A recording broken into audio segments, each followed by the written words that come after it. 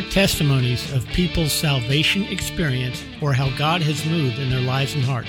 Let's listen. Hi, my name is Ashley, and I want to share a time with you that God set me free from the fear of demons. I gave my life to the Lord in my bedroom at my parents' house on December 27, 2013.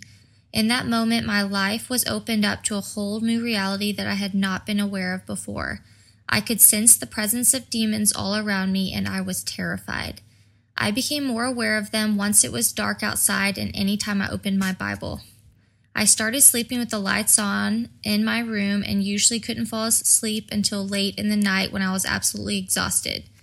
About 2 months after I gave my life to the Lord, I fell asleep exhausted one night and was immediately in a dream. It was a beautiful day outside, and my mom and I were walking on a walkway leading to a church with brown walls and a cross in its center. We stopped at the entrance of the church, and I looked up at the large cross above the entrance. As I had my eyes fixed on the cross, my mom held me in place while a demon came out of my body. I could feel it happening in my physical body as I was dreaming. As soon as the demon was out, I immediately woke up. I knew something significant had just happened, and I actually had peace. 3 weeks later, I fell asleep again and saw a demon at the end of my bed. It looked at me, then came rushing towards me in anger. In the dream, I heard my spirit yell out, "Jesus," 3 times. I then watched as the demon exploded into millions of pieces, and I awoke. I knew I was free and that demons are subject to the name of Jesus.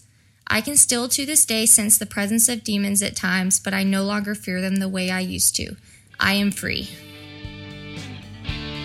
We hope this has blessed and encouraged you. For you overcome by the blood of the Lamb and the word of your testimony. So, what's your story?